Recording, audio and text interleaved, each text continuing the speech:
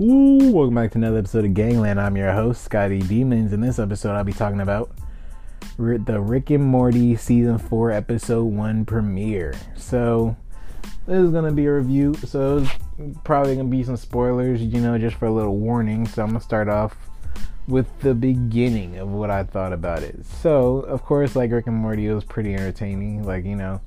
It's like when there's no Rick and Morty, I just have like such a better feeling about it for some reason. I'm more excited about it when it's like not available. But whenever the episode comes, it's just like a regular moment or whatever. Hopefully you know what I mean by that. It's still a good show and everything, but it just seems so regular while I'm watching it. But it was a pretty different Rick and Morty episode. It's like one of those episodes when Rick and Morty weren't really together, but they were together, kind of. Like, it was like Morty was accompanied by Rick's hologram version. So hopefully you have seen this, so you'll get this.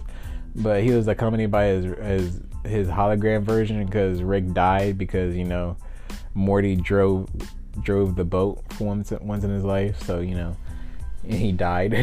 I mean, Rick died, which is pretty crazy. I was like, in that moment, I was like, how the fuck is Rick gonna come back? And then I quickly remembered, it's fucking Rick. He's gonna figure something out. So, in the way he came back is that he came back as a clone. But if you remember, he destroyed Project Phoenix, was his cloning program if he dies, I guess. So he was reborn in another reality, and that just kept on happening over and over again. And the funny thing was that he kept on being reborn in Nazi Rick and Morty realities. If Hitler won World War II and everything, and it was such a repetitive thing. It was just he kept on being reborn in Nazi realities 4 times. So that just makes the question damn, was Hitler really that close to winning? Not to take the show that seriously, but damn, if it's that regular, how big was the chance of him winning? I guess it was pretty fucking big, So anyway, moving on. Another funny thing about that is that he was born as a shrimp, then a wasp, then a teddy bear, which was hilarious, which is kind of crazy, honestly. So, and then on Morty's half, it was he had these kind of not powers, but he used basically Rick's devices to make it look like he has powers, I guess, to fight the army and stuff, and that shit happened, and it was just a whole escalation of an event, which is pretty crazy. It was a good Morty moment, But the whole purpose of that was because he had this death stone, which would tell him how he died, and he was trying to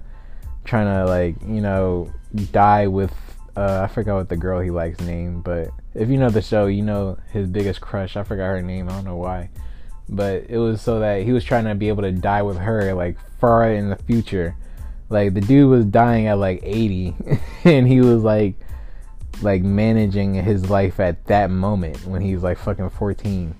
So, and the funny thing about that is that it ended up that she wanted to be a nurse or whatever, and those old people homes that want to come and comfort people, and would just tell them that he loved them and everything, or she would just tell him that she loved them and everything, and he was seeing that in the future and thought he was actually dying with her, so he was doing everything that he could to be able to die with her. Who the fuck would do all that for the high school crush? Morty's thirsty ass, I guess. And the funny thing is that during this whole debacle, when he was going on his rampage, or after the rampage, she invited him to go swimming with her, skinny dipping with her, which is fucking crazy. So that reality could have actually ended up with him actually dying with her, So the whole show was pretty funny. And then Rick didn't actually end up coming back until the end, when Morty really had to be stopped or whatever, because he wasn't really doing anything at the end. He just turned into this big ass fucking tree or whatever, like this, I don't know what to call it. It looked like a tree, but it was something way more complex, obviously. But yeah, and then Rick had to say,